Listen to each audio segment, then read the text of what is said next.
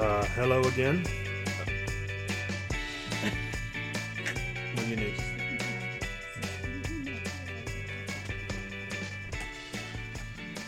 Comes right behind the phone. Oh, you just need a player? Okay. You're It's good. okay. There you go. Love you. Okay. That was our producer. Quite literally. Yeah. Gotta turn that gain down on the microphone. Hello, and welcome to Your Words Against Mine, a competitive, on and off reading podcast between siblings. I'm your brother co-host Thomas Dempsey, I'm your sister co-host Elizabeth Connor. and this is the season 3 finale. It's been a bit of time coming, but we have a very good excuse. We were busy. Yeah. Yeah, life gets in the way. Nobody's paying us to do this. But we appreciate you tuning in. And we are, if you can tell, in the same place for a change, which may be more of a common feature of these podcasts moving forward. But we'll be getting more into that, I think, later on. Yeah.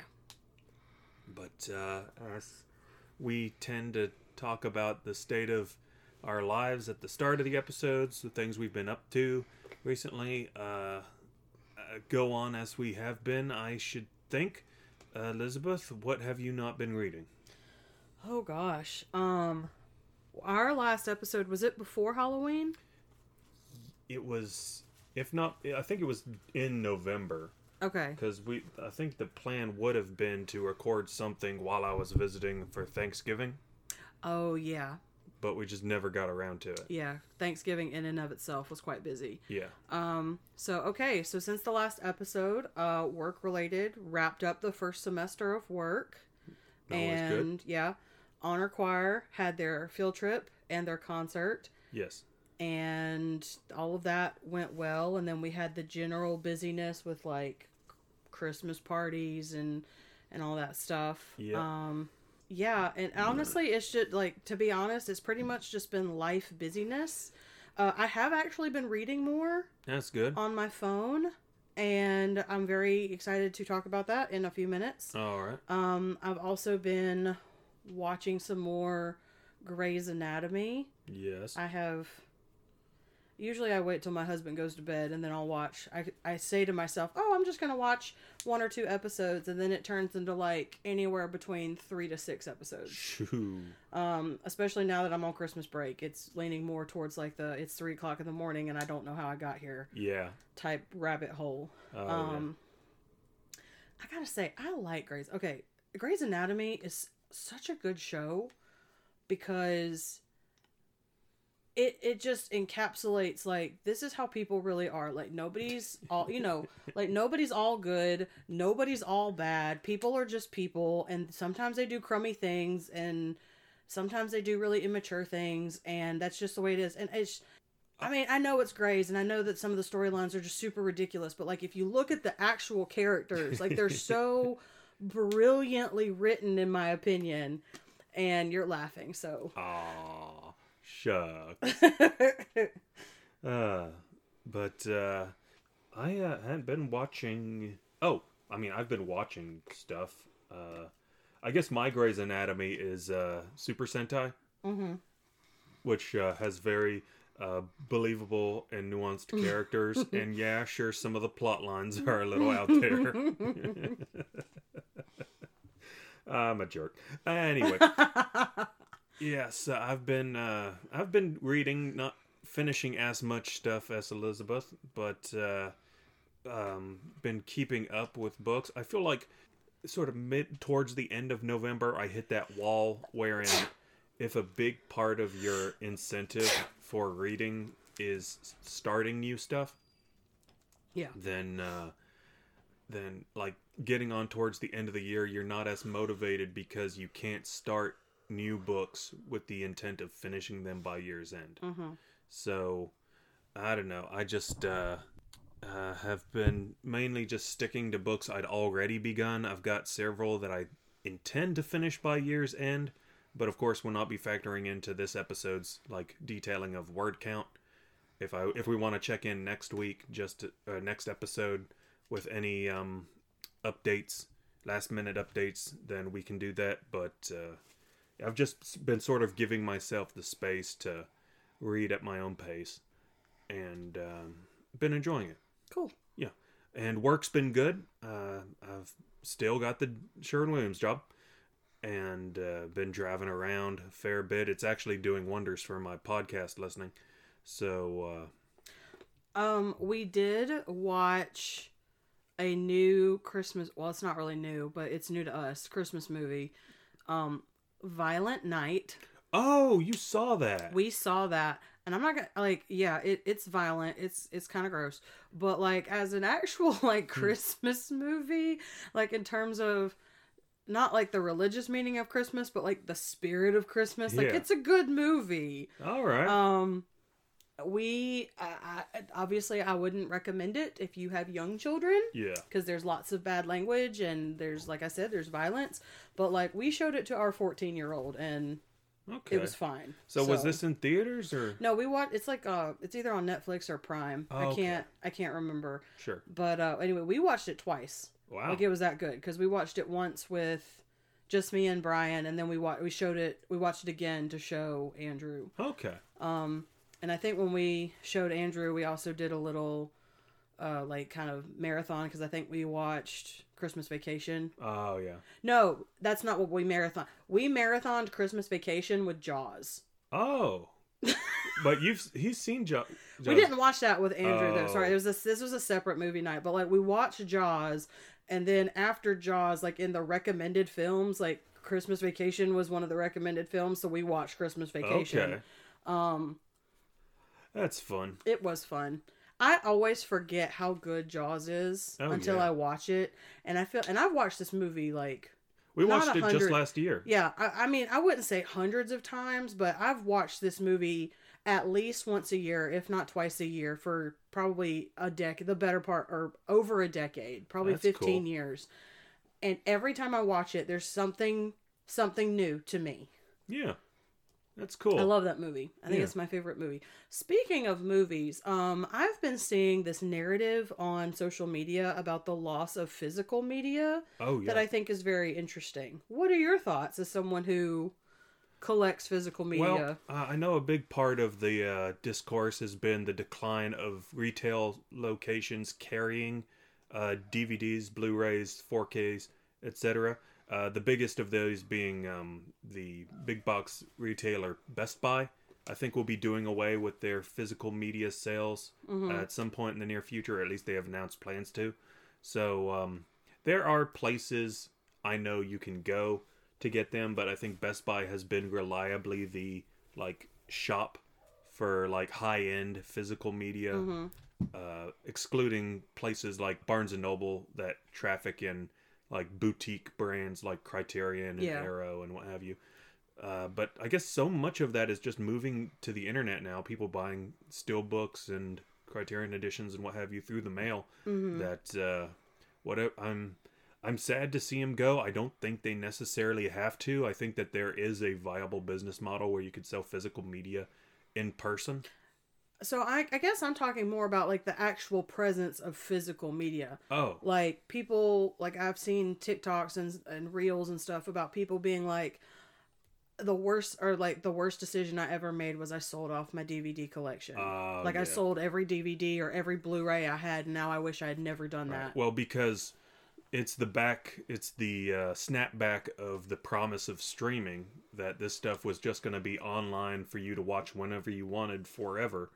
And now companies are like cutting costs and reducing their libraries, and a lot of these films have been like out of print, or the prevalence of streaming has sort of watered down any interest in getting these things put out on physical media. So while I do, like I've referenced boutique labels, I do think a lot of smaller companies are doing what they can to keep stuff in circulation and available. It's definitely like a far cry from the heyday of like peak DVD sales, the rise of Blu-ray and what have you. So If you are a person who relies on streaming and you want to start mindfully and with intention building a physical media library, what system would you recommend? Like, should I buy a Blu-ray player? What do I need to have in my home? Well, I mean, Blu-ray player is definitely, it's basically the DVD player of the present day. Mm-hmm. Because while DVDs are still technically getting made, I think Blu-rays are sort of the new default, and we're seeing like the sort of rapid ascendance of ultra high def Blu-rays coming around, especially with the increasing prevalence of OLED televisions on the high end, so the 4K televisions. So, like, for instance, I just bought my parents a 4K television for Christmas, and with it, I got a pretty high-end Panasonic ultra high-def Blu-ray player. Okay. And a big part of that is also, like, audio output. Mm-hmm. So, like, players aren't just for, like, the specialties of players isn't just, like, the visual quality of whatever format you're using. There's also the audio component, which might not be as apparent if you're just using like a standard sound bar and amp setup, but if you've got anything resembling like surround sound, like the little speakers you can put around your viewing area, then it really sort of goes a long way towards sort of recreating that theatrical experience. Speaking of theatrical, I actually, just to sidebar the physical media discussion for a second, I've been to the movie theaters a fair bit the last several weeks. Okay. Back in the weekend before my birthday, I want to say it was, I went with my friend to see Godzilla -1 in theaters, which I think is been sort of like, well, both of these have sort of been like surprise box office successes in the time that they came out. Godzilla -1, for anyone who doesn't know, is technically the first Godzilla period piece, because all previous Godzillas had either been contemporaneous with their period, or they were like futuristic, like in the year 2000 kind of sci-fi films. Whereas this one is a remake of the 1954 Godzilla set in the immediate aftermath of World War II. So you're watching like Japanese veterans returning home with PTSD. This one guy was like on an island when Godzilla attacked the battalion he was stationed at, and now he's got like a vendetta against Godzilla that's sort of masking his survivor's guilt. Okay. And so it's a really sincere drama amidst all the scenes of like, there's actually a scene wherein a mine trawler is like being chased by Godzilla that has big jaws energy. Yeah. So it's a really great film, and even better, which is saying something, I would say, is the movie I saw the week after that, The Boy and the Heron by Hayao Miyazaki. It's who's to say whether or not it will be his last film. He's 82, and he has been working on this film for like the last 7 or 8 years, but supposedly a large portion of the production only got completed within the last several years, as he finally began to relent and let other animators take on greater creative duties. So, I mean, I'm a big fan of, and this is a great way to segue back into physical media, I'm a great fan of Hayao Miyazaki, and G-Kids, the American distributor for Miyazaki and Ghibli films, have a great series of Blu-ray steelbooks that you can pick up if you're interested in like building up a physical media library for those, because HBO Max, or formerly HBO Max, had the exclusive streaming rights to Ghibli films in America, but depending on how you see the whole streaming business model going, getting some Blu-rays now might be a good investment. Although who's to say, like, with a perceivable bounce back of physical media as an industry, you might be seeing like a swelling of re-releases and what have you. So, anyway, your question was, what kind of player should people get? Yeah. It really depends on what kind of display you have. So if you have a 4K, you're going to want Ultra HD Blu-ray player. If you've got just like a 1080p television, like some of the higher end flat screens from the last decade or so, then you'll be fine with just a standard Blu-ray player. Okay. And and again, like DVDs are nothing to sneeze at, especially if you've got something like a traditional cathode ray CRT. I think that kind of display really benefits with lower resolution media. Yeah, so I did want to mention I have that flat screen that I was using in my room that now that I'm using Mom and Dad's old TV. You and Brian have free. I think I even told you about this yesterday. Y'all have like free access to that if you want it. Yeah. And we will keep that in mind, but right now we've got a TV that we're trying to figure out what to do with. Okay, that's cool. All right. Was there anything else you wanted to talk about? I don't think so. Not that I can think of at this moment. Ah, that's cool. Yeah. All right. So I guess it's time for this book podcast to start talking about books. And we normally focus on the stuff we've been reading. So, I check to make sure that Feisty isn't eating something behind me. Elizabeth, why don't you tell us about some of the stuff you've been reading lately? Okay. So I've gotten back into some romance, or some like serial romance. So, and to be like, now I'm sitting here, and because some of them have been kind of spread out, so I'm kind of like, I don't really remember what this is about. So I'll talk about the ones that I can remember. I do remember this. I just don't remember their names. So I guess since our last episode, 2 of the books that I've read are Cruel Paradise and Cruel Promise, which is a duology by Nicole Fox. The series is called the Oryolov Bratva, so it's a Russian mafia romance, and I don't remember the characters' names, but long story short, mafia boss, I can't remember what they're called in the Russian, in the Bratva, but mafia boss like also runs legitimate businesses and falls in love with his secretary, and they begin, and she is like the legal guardian of her 3 nieces and nephews.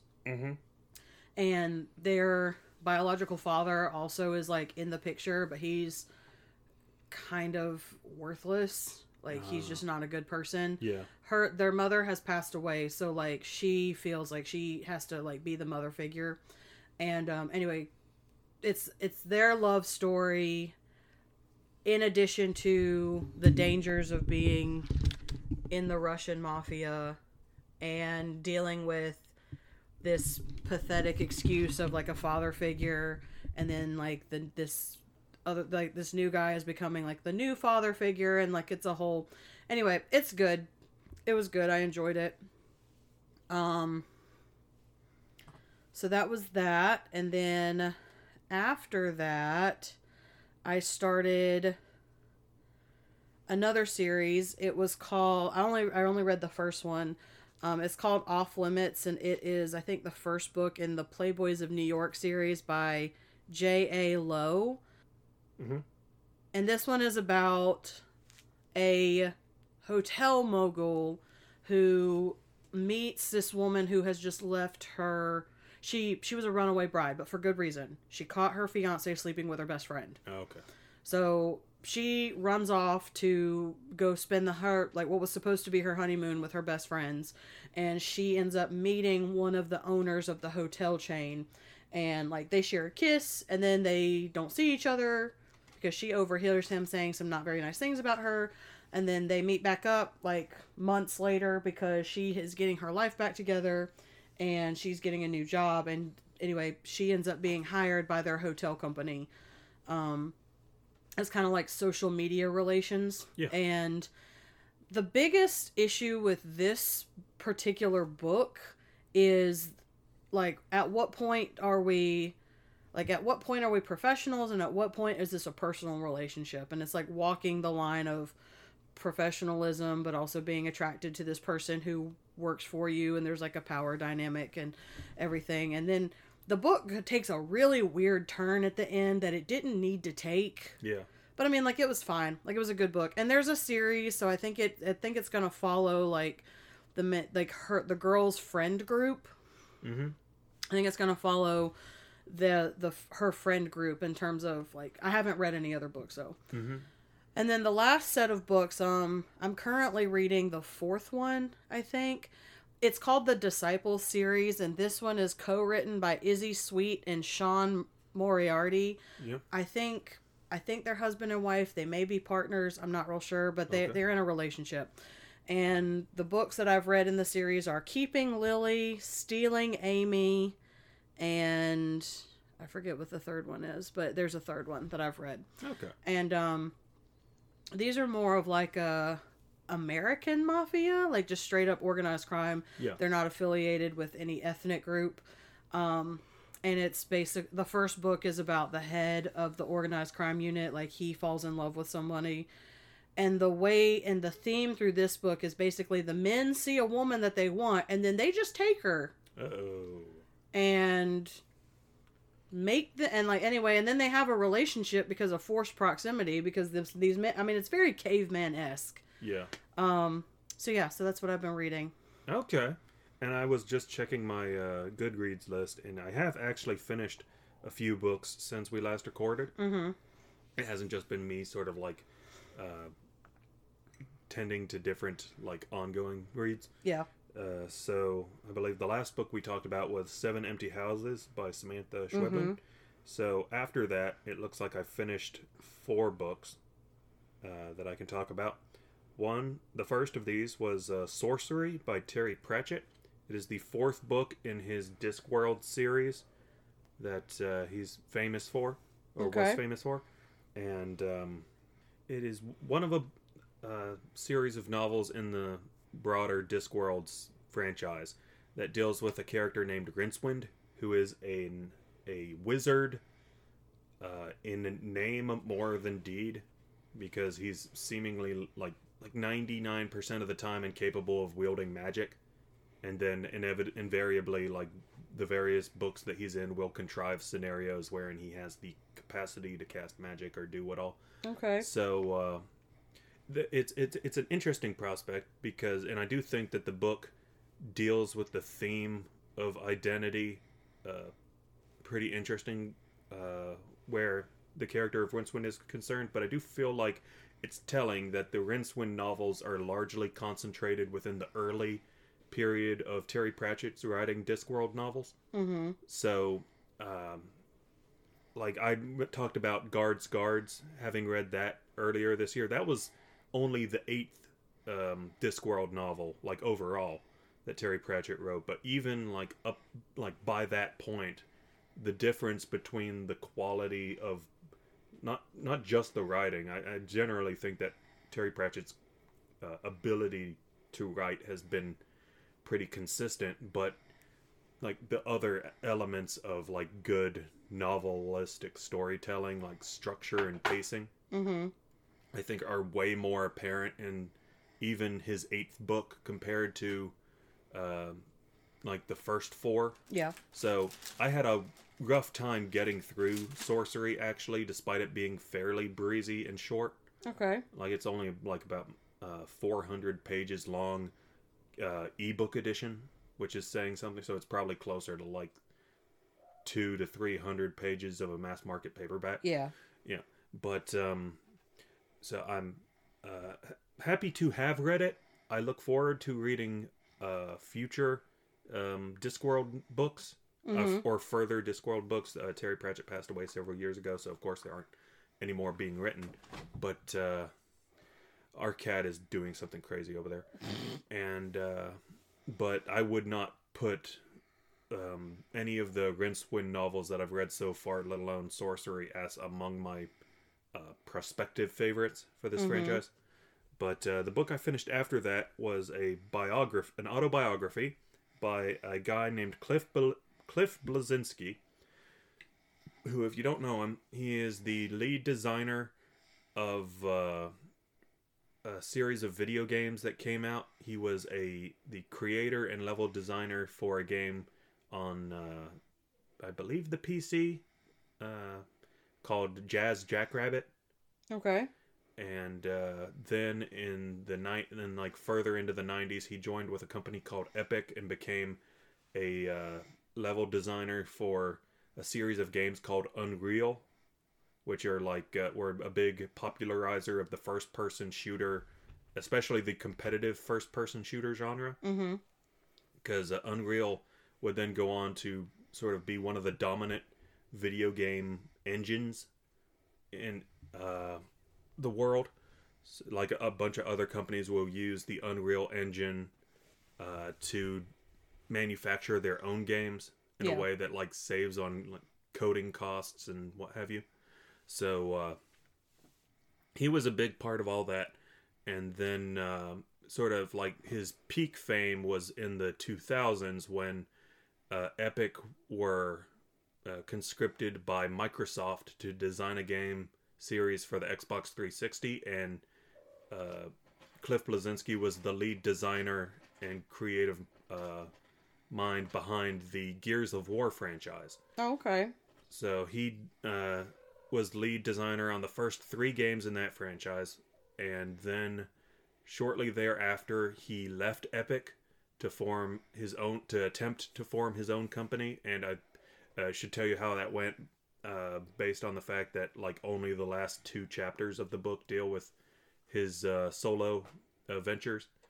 So his solo career wasn't that successful. The last big couple of points are more of his CV, have more to do with things he had a hand in rather than things he was directly responsible for.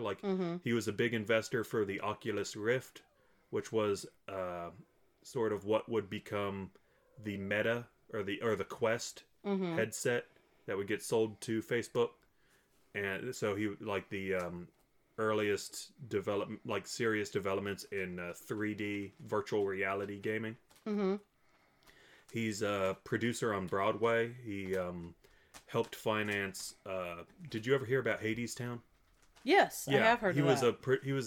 He was a producer on Hadestown. So and then he was an early consultant on the video game Fortnite. Ah. But he left Epic before it really became the world dominating thing that it is. We've seen a lot of that in my house. Oh yeah. So he's had a varied and interesting career, and he also gets into some very personal details about his childhood that I think he displays some bravery and going over. Mm-hmm. I don't know that he's that his strength as a writer of nonfiction is especially great. I mean, it's certainly readable, but it's seems like the sort of thing that you might bring on a ghostwriter or somebody to help iron out certain details. Yeah. But all the same, I feel like I've been getting more into books about video games in the last year, and this was a valuable resource for exploring that interest. And after that, I read a book called In the Act by Rachel Ingalls, which is technically I don't know if you call it a novella or a novelette. It is not even 60 pages, maybe just over 60 pages. I'm not sure which, but it's part of the New Direction Storybook Edition, which as of today, I now own every volume of. Woohoo! Yeah. And I can show them to you here, actually. Oh. The cats got everything messed up. I blame them. Mm-hmm. I blame them. Yeah, here we go. Okay. Oh, wow. Yeah, so these are designed like your classic hardcover, thin children's picture books. Yeah, I was about to say, these look like a grown-up version of the Gold Bind. Yeah. Yeah. The Gold Binding series. So, but these are all like short story collections or like little novelettes. Very cool. And a lot of them are by authors that I really love. Mm-hmm. So I'm happy to have all these, and I don't know if they'll be publishing anymore. The last two were came out just this past summer, so if they're going to do any more, it might be a little bit. Yeah. But I enjoy having them, and the book and Rachel Ingalls in the act is, unfortunately, I think one of my less favorite. It's not bad, to be clear. It is not bad or poorly written. I found it immensely readable. It's just that beyond the events of the story, I did not find much about its language or its themes to be especially compelling. Mm-hmm. And it's sort of part of a genre of heightened domesticity that can be very interesting with the right writer. Mm-hmm. But that and who knows, maybe if it had been longer and certain if in the atmosphere of the setting had been able to be fleshed out a bit more, I think you really feel like the brevity of it sort of constraining a lot of its potential. Yeah. Or the sense of things being able to happen. Mm-hmm. So, it and any of the other books, I think if you're looking for an interesting and quick read, definitely get a recommendation. That is a blanket recommendation for the New Direction Storybook series. All right. Yep. I looked it up because I was putting in my books into Goodreads. The last book in that Disciple series that I completed was called Buying Beth. Trigger warning, it does involve human sex trafficking. Yeah. All right. Now, did you read the book I had assigned? You did not. No, I did not. Were you able to start it? Nope. Okay. Well, then I'll go ahead and talk about the last book I read for this discussion. It was Suzanne Abuala's Against the Loveless World. It was a book I specifically wanted to check out because of what's been going on in the Middle East and Palestine, with Israel enacting a campaign on the people of Gaza and now the West Bank. That's been frankly pretty horrifying to watch unfold. And I like to think that this podcast is a source of comfort for anyone who might listen to it, so I don't want to get too heavy, but obviously we are with the people of Palestine who are suffering, and we hope that this situation is brought to an end peacefully and for the best and permanently. So so Against the Loveless World, Susan Abuala is a novelist, and she is not, I believe, her personal history in Palestine is not of a long-term native. Mm-hmm. I believe her parents were immigrants from Jordan, and that she was born in America and then traveled some around the Middle East. Mm-hmm. But that much of her writing is informed from interviews and extensive interviews that are cited in the afterword of this book. She interviews political prisoners, family and relatives, genealogical histories, and just really puts in the legwork, and it all comes through in the immediacy of the period detail that she's exploring. The book Against This Loveless World is basically set throughout the life of its central character, Nahar. Mm-hmm. I hope I'm pronouncing that right.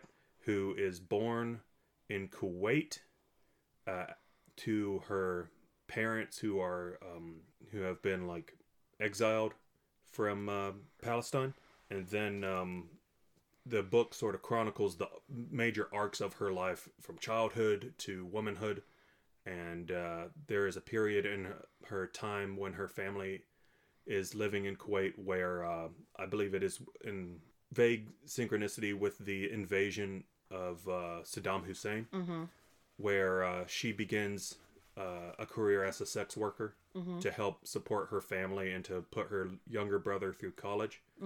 And then with the fall of Saddam's regime, her family then has to flee Kuwait to Jordan, where the family sort of finds a new kind of stability that is then complicated. One of the major like spines to the book is Nahar's relationship to first her husband Muhammad, and then Muhammad's brother Bilal. She marries Muhammad, who is a closeted gay man, and but she doesn't realize this until years later. And then Muhammad's brother Bilal, I believe, gets captured by the Israeli forces, and then there's like a prisoner exchange where Muhammad gives himself over because he was like being held responsible for certain actions that took place. This is all like gradually revealed out throughout the course of the book. So eventually, after being in Jordan, Nahar, who has been separated from Muhammad but has not been officially divorced, decides to travel to Palestine to get a divorce from him.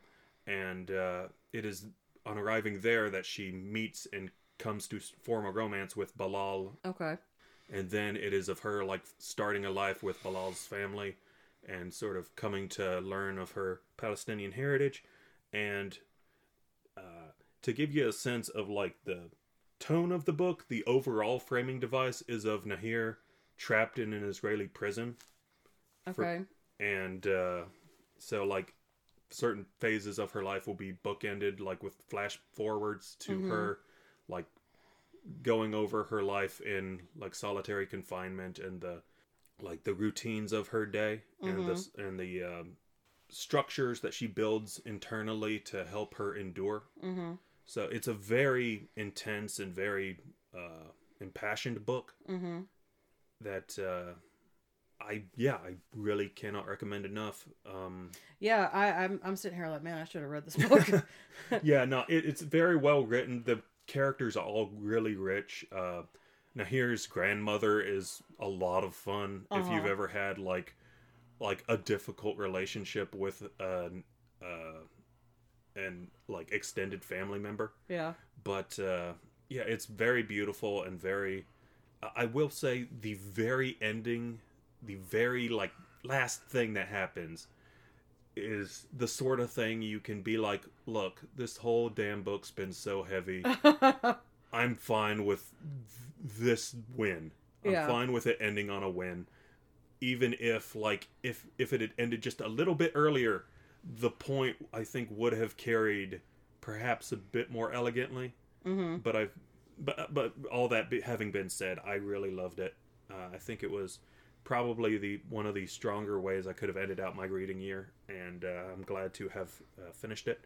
I will also say that it was a book I'm glad I gave myself the time to finish, because there were times when I really just had to take a step away from it to let it sort of digest. But it was great. Good. So I'm glad we got to talk about all that. Now for a fun little change of pace. It's been book shopping season. Barnes & Noble has started up their hardcover edition sale, which I believe today was the last day. Yeah, today was the last day. Has not been the last day. It has not been the first day for me. I have been hitting this thing up hard over the last several days, and last year I gave like a rundown of all the books I had purchased in my big book haul.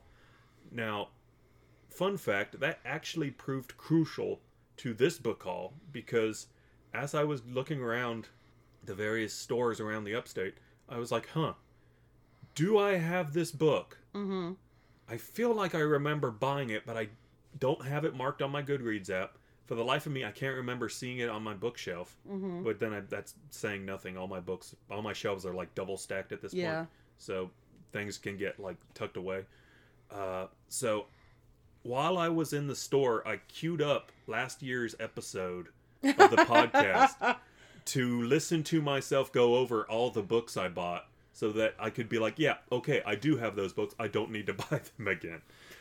Look at that. Yay. Look at that. So, I've Looking got, out for future you. Yep. So to help next year's self out, I've got this new haul of books that I can talk about. Fortunately, the cats have not disturbed too badly. Ooh. I've got these in roughly chronological order of purchase. Okay. Yeah, I know you care, and I care that you care. So, so the first book I have to talk about is... Oh, this is The Besieged City by Clarice Lispector. This is a book I read earlier this year. I believe I talked about it. I would have had to on this podcast. Yeah. It is very weird, like grammatically speaking, and in terms of viewpoint, and it is very abstract, but I love it.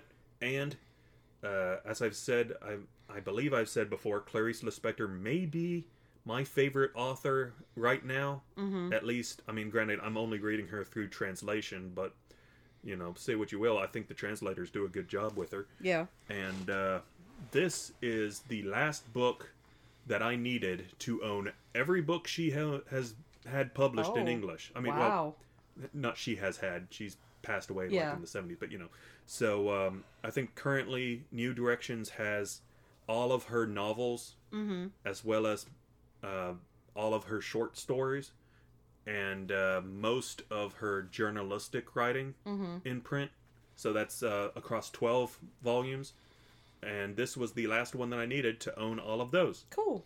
Yeah. So, and it's a beautiful hardcover edition. I was about to say, you pulled it out of the bag. That's a beautiful book. And the fun thing is that is the only hardcover edition of that book I have seen in stores, or any edition, let alone hardback.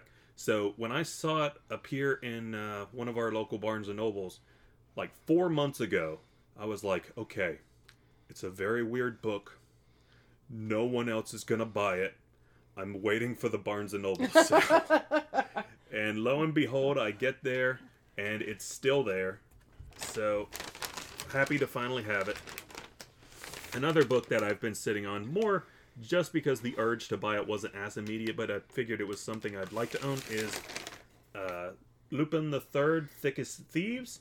This is a collection of manga from like the 1960s, 1970s.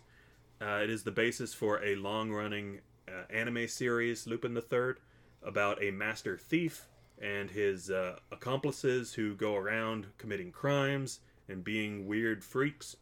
Elizabeth is flipping through it now. I can't speak to any of the content, but after having read stuff like Kamen Rider and what all this past year, I really have an appreciation for classic manga. Mm-hmm. And this is a series that I've been interested in checking out more. So I've got the first volume of this anthology collection, and this is the second. So so I'm happy to check that out.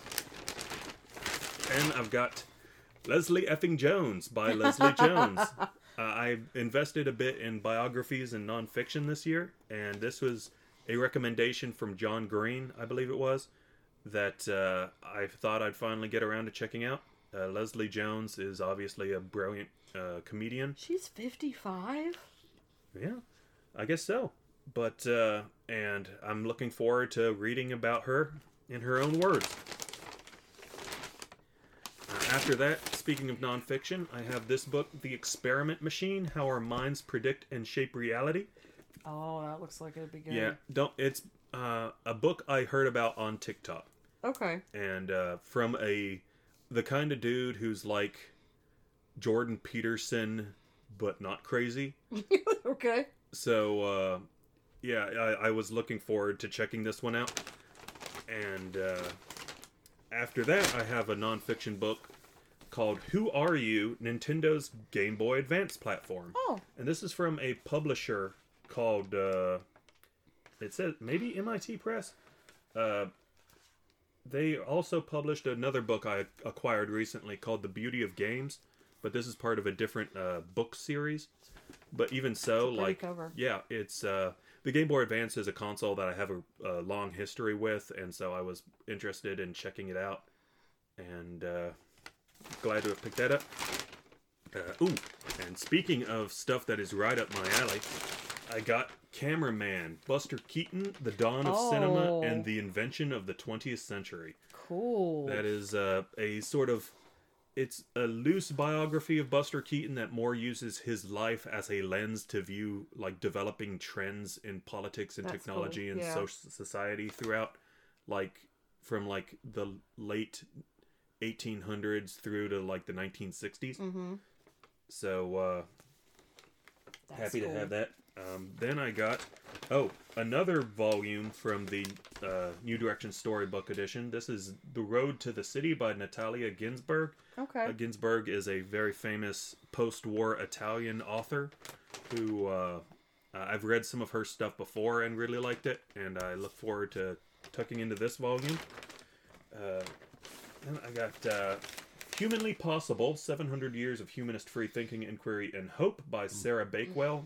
Bakewell is sort of an onboarding writer to like whose big sort of claim to fame is like making like classical philosophy accessible. Okay. Like her first book was about the essayist Montaigne, and then at the Existentialist Cafe she wrote about a lot of the French philosophers of the 1950s and 60s. Okay. So her writing has been a presence for me the last several years, and I'm really interested in checking out her most recent book. Back to manga, I've got Orochi by Kazuo Umez. This is volume 4. I believe it is the final volume of all this series that was published. I picked up volume 1 last year, I want to say, and it is the horror manga about a seemingly young girl named Orochi who goes around basically entrapping horrible people into cruelly ironic fates. And if you've the closest comparison I can conceive of, even though it's not a comic I have much experience with, is like if you ever read like the classic DC horror comics, then there's very much like a bleak and grimness to a lot of like the ookiness that is in those. I can't recommend that. I'm not sure I would recommend them to you, Elizabeth. Okay. Like, yeah. Like, especially after, like, the first volume is just, like, super bleak. Now I want to read it. Okay. Or not. Maybe. Okay. My next book is Doppelganger, A Trip into the Mirror World by Naomi Klein. This was a TikTok, I think, recommendation that I came across. It is sort of a look at the way that online identities interact with and warp against our real life sort of selves. And the book I got after that was one I had some difficulty finding, but I finally did. It is by the German filmmaker Werner Herzog. It is a memoir. It is titled "Every Man for Himself and God Against All." It is. The guy has a very sardonic worldview, if you couldn't tell. But I mean, you probably know him as the villain from the season 1 of The Mandalorian. Oh, I would like to see the baby. Still haven't seen that. Oh well, I'd be surprised if you didn't hear like the TikTok clip. Yeah, I've heard the TikTok clip. That is him. So that's bag 1. Oh god. Okay, bag 2. I picked this one up, and I was surprised to find this one caught my eye. I looked it up on Goodreads, had already marked it down as would like to read. So that's always copacetic. It is The Story of Art Without Men by Katie Hissel. Okay. I think it is like an alternative art history text. Cool. And it's a like really nice hardcover edition too. And it's shrink wrapped. Yeah. So you know it's good. Or else it's got nudity in it. Yeah, or else it's got pictures. Yeah. Oh, it does have more than 300 works of art. Okay, yeah. So, yeah, it's probably got some naked pictures in here. So, then I got this. It is a book I already own in paperback, but it is a really great book that I would recommend highly. It is Ancillary Justice, the 10th Anniversary Edition. That is the first volume in a trilogy, and now just sort of a general ongoing like narrative world that Anne Leckie is writing. Were you reading this book at one of the concerts we went to? I am sure I was. Okay. Yeah.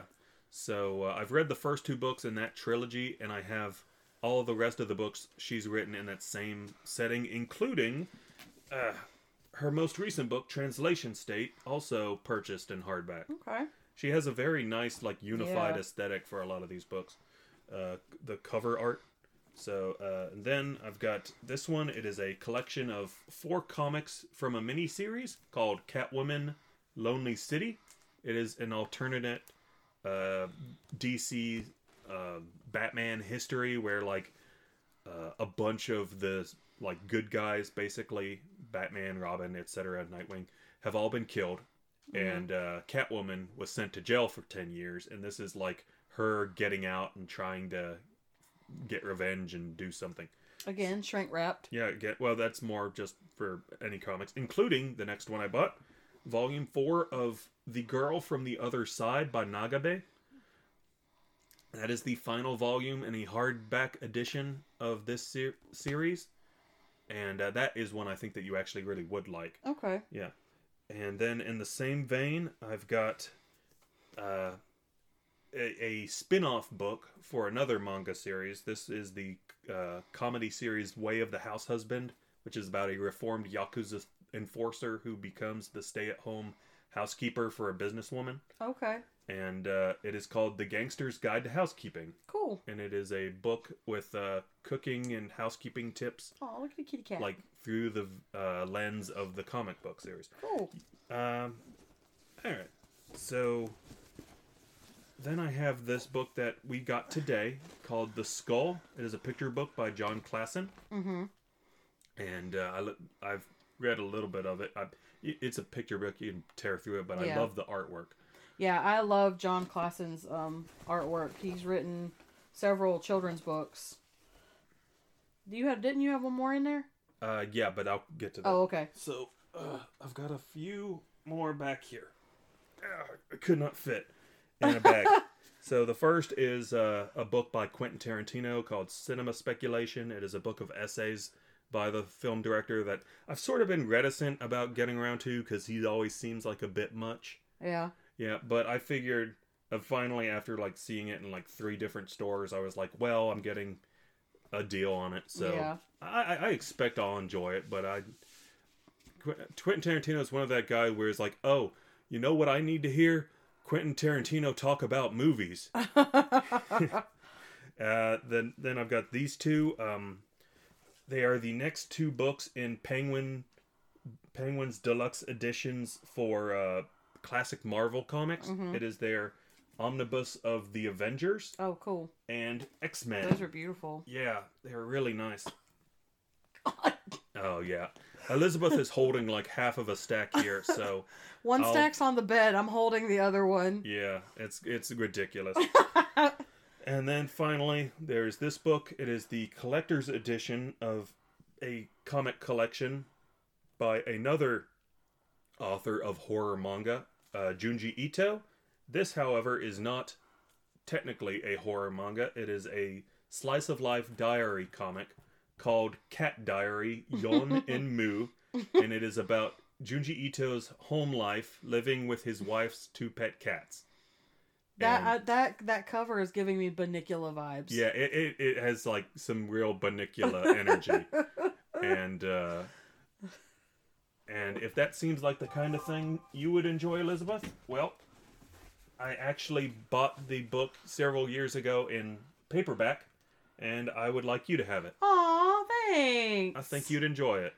Aw, that one looks like potato in your face. Oh yeah. No potato. So that's it. I'll take those off your hand. Okay. Oh goodness. Oh, okay.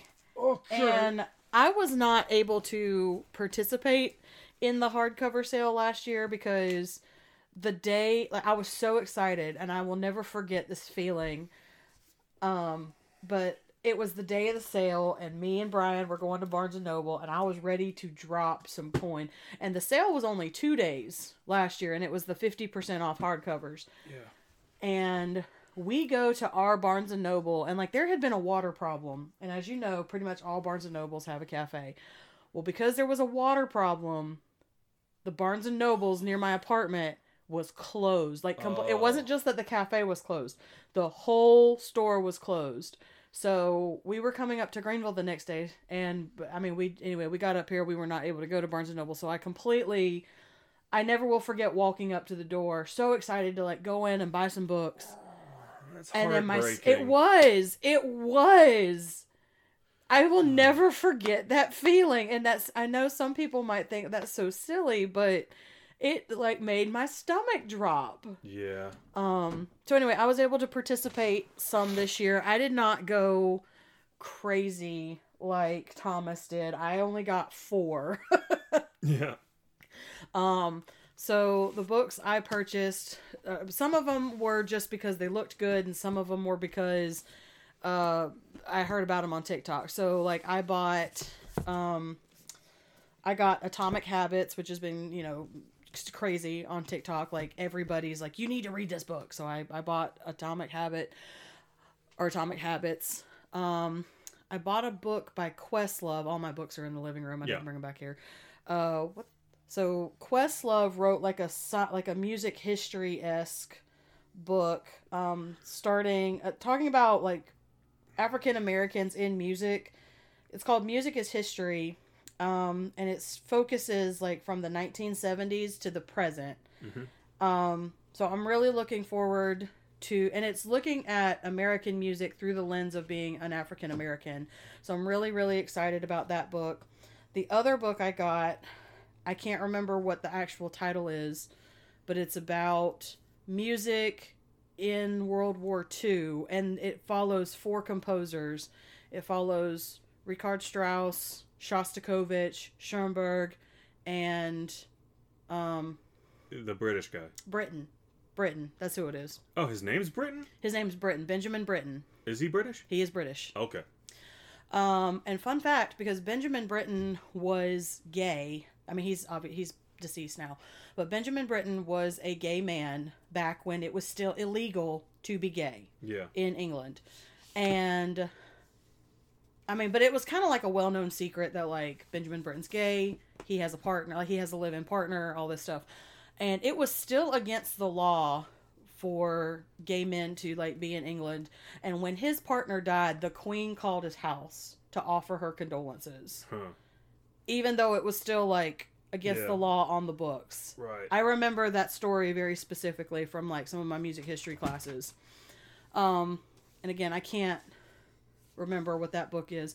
And then the last book I read is the newest book by James McBride, which is The Heaven and Earth Grocery Store. Yes. That looked good. It was labeled Barnes and Noble's, the Heaven and Earth Grocery Store, and it was labeled Barnes and Noble's like Book of the Year. So I picked it up and I'm excited to read it. Yeah, and I'd like to check that book out too when you're finished with it. Yeah, of course. Yeah. That's gonna bother me. Music. Now you were gonna get the latest Colson Whitehead novel. I was. Crook Manifesto. Yeah. But I had already bought it, and I'm more than willing to let you borrow it. Okay. Yeah. So speaking of books, sorry. Quick aside. The book that I bought about music in World War II is called Time's Echo: The Second World War, the Holocaust, and the Music of Remembrance by Jeremy Eichler. Okay. So that was going to bother me if I didn't know what it was You're called. Good. So anyway, back to what I was saying. Speaking of books that you let me borrow and the sale, last year you purchased the autobiography by Jeanette McClurdy. Yeah. I'm glad my mother's dead. Yeah. And anyway, I never read it, and it's just been at my apartment. So we are in town for Christmas, and I brought it with me to give back to Thomas, and my phone was about to die, so I started reading it last night, and now I'm like, oh, I should have read this a long time ago. So anyway, he's not gonna wait a year to get it back, but he's got to wait a little bit longer before he gets it back. Yeah. All right. Well, this has been fun. Obviously, buying books are some of the better things you can buy, if you must. It's not drugs. Right, it's not drugs. Or is it? Oh, man. So, thank you for humoring us, and thank you for being with us throughout 2023. We look forward to doing this again next year, although it will be under somewhat different circumstances, but we might talk more about that after we talk about word totals. Yes. So I have my word totals all ready to go. Yep. I've got mine too. Okay. So we not only did word totals, but we also did my own words against me. Mm-hmm. So my word totals for the year are 5,763,742. And if you compare that to my word total back during the first season in 2021, I read 57.3%. Okay. And I read 4,457,543 books, which, if you compare to my reading total from 2021, my all-time high up to this point, is 100.5%. Woohoo! Yeah, so I do intend to finish a few more books by year's end, which is in like 3 days as of this recording. But for the time being, that is the last you'll be hearing of my word total for this year. Mm-hmm. Mine too. Yep. And as far as hearing about word totals in 2024 is concerned, that is something we have been talking about. And I think it's time to return to basics. Yes. So after some conversation and just with the acknowledgement that life is busy, we have decided to get back to the basics with this podcast. So going into season 4, we will scale back the challenges and we will only be focusing on the actual word totals that we read. So we will not be doing the comparison of my own words against me. We will not be doing a bingo card. Are we still going to be doing challenges per episode? I was willing to let that drop too. Okay. So we will not be doing the challenges per episode that we have been doing. It's going to look a lot more like season 1, just sans challenges. Right. We might announce a book that we want to talk about, but that'll be more just to give you a sense of structure moving forward. And in addition to that, we will also be moving to a once a month release schedule. Yeah. So you'll be getting this episode like January 1st, and then each subsequent episode arriving roughly around the 1st of the month. Mm-hmm. And this will hopefully give us more to talk about at each recording. It should also make scheduling recordings a bit easier so that, especially if we can get time in person to do them, because it's honestly just a much better environment for like the chemistry of the conversation, and also helps a lot with editing to have everything be on the same like frequency and whatnot. Yeah. Yeah. So that is going to be season 4 of Your Words Against Mine, a competitive reading podcast between siblings. Yep. With your hosts, Thomas Dempsey and Elizabeth Connor. We thank you for joining with us. If you are someone who tunes in week to week, or if you're one of the many wonderful people who stumble across us and then just download every episode at the drop of a hat, which causes our metrics to go crazy.